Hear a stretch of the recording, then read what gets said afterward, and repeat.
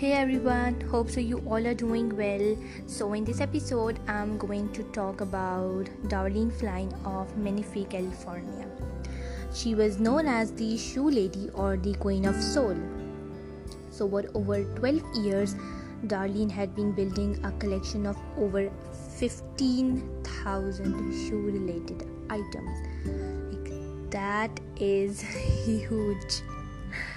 There's a show on TLC, or there was, I don't know if it's still on. It is called as My Collection Obsession, and Darlene was actually featured on that show. She was very proud of it, she loved it, and it made her happy. And hey, life is too short, so if something makes you happy, just go for it. Darlene said that her obsession started back in 2001 when she divorced from her husband at the time.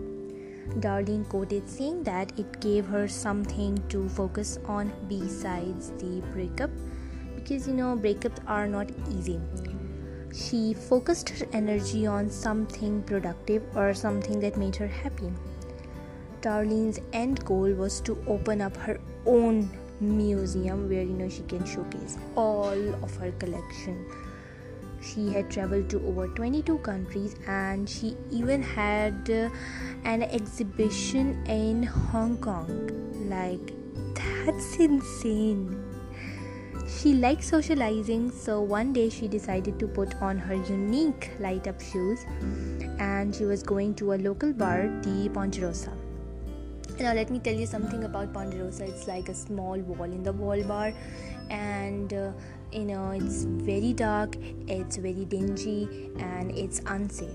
And that's where she caught up the attention of Justin Smith, and Justin was 29 and Darlene was 59 at that time.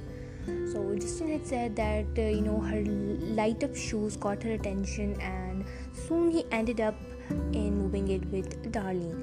So now Darlene is like a worldwide celebrity after being featured on TLC show.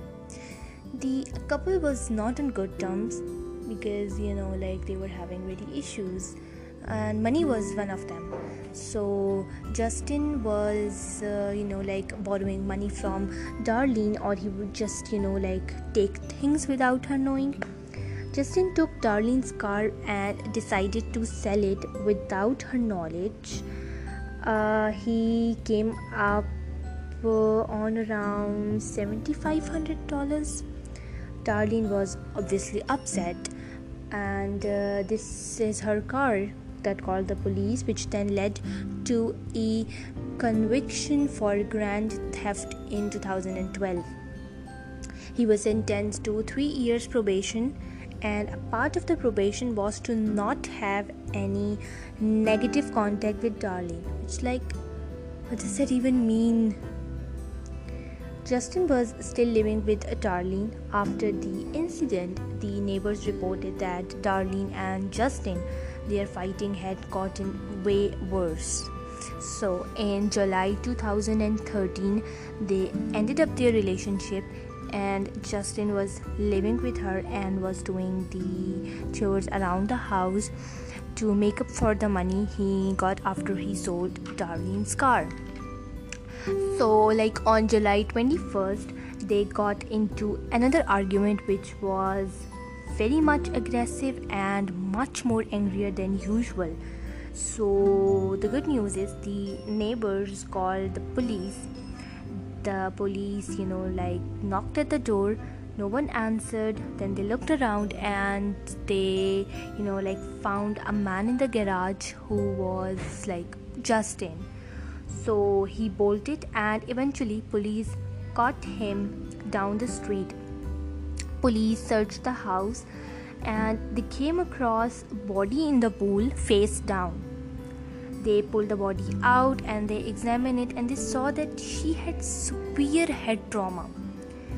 Justin was taken out by police and was held on $1 million bail.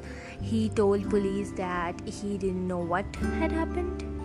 In an interview with police, he said Darlene started pounding him in the chest with her fist, and she threw a Tupperware on him.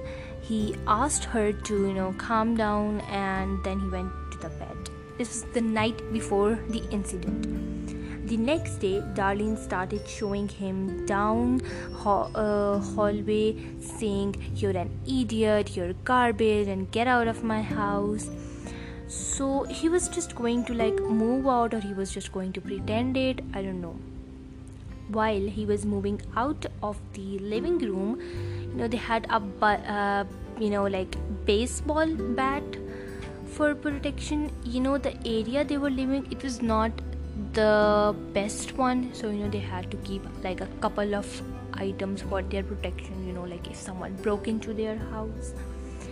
So Justin went and took that baseball bat, and Darlene was sitting at the shallow end of the pool, and Justin came behind her and he hit her on the back of the head, in the back, on the back, whatever, on the back.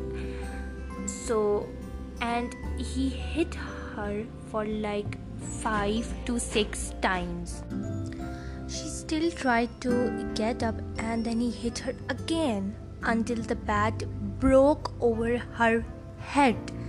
And then Justin walked back into the house and ate lunch. That's very violent. Sadly, Darlene did not make it. When cops found her body, it was unrecognizable. The jury ended up finding Justin guilty of second-degree murder and was sentenced for 16 years. The judge said that it was one of the most violent cases they had seen, and it's just really sad. That's the end of Darlene Flynn's murder story. Be safe out there, guys. Protect yourself and look around your neighborhood, and just inform the authorities if you notice something unusual. I'll be back with another story. Till then, bye bye.